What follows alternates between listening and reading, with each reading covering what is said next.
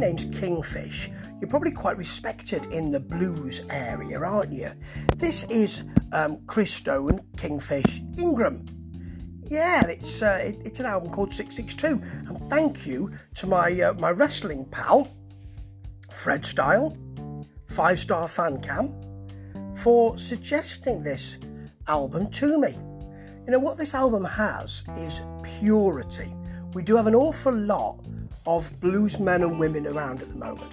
They've had to build an annex. There are so many around. And it's very difficult to kind of get to the head of the table, or even to jump up and down repeatedly to say, look at me. But Kingfish has something else going on, not just that name. The title track, 662, is a simple shit-kicking blues, I would say. It has that kind of purity, links back to the past, has a lovely flowing solo, but things like Long Distance Woman, which follow it, slower, it stretches out a bit. It has a sort of Led Zepp feel to the guitar, and that solo really flies, rising all the time. It just basically ascends. Then we've got a George Benson guitar in As Life Goes By, a sort of thin ticking beat and a basic bass. That has a real purity to it. But with Too Young to Remember, you've got that kind of Prince off-kilter early 80s guitar style.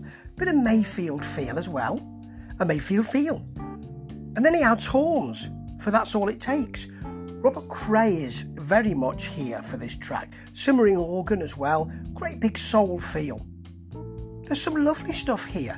Zepp again, not gonna lie. Lovely beat, a real sway to it. Do have a listen to this album. Christone Kingfish Ingram, 662. Thank you, Fred, for bringing it to my attention. And this is a gentleman who won't be jumping up and down in the blues room. The whole room should part for him to show us what he's got. Ta-ta.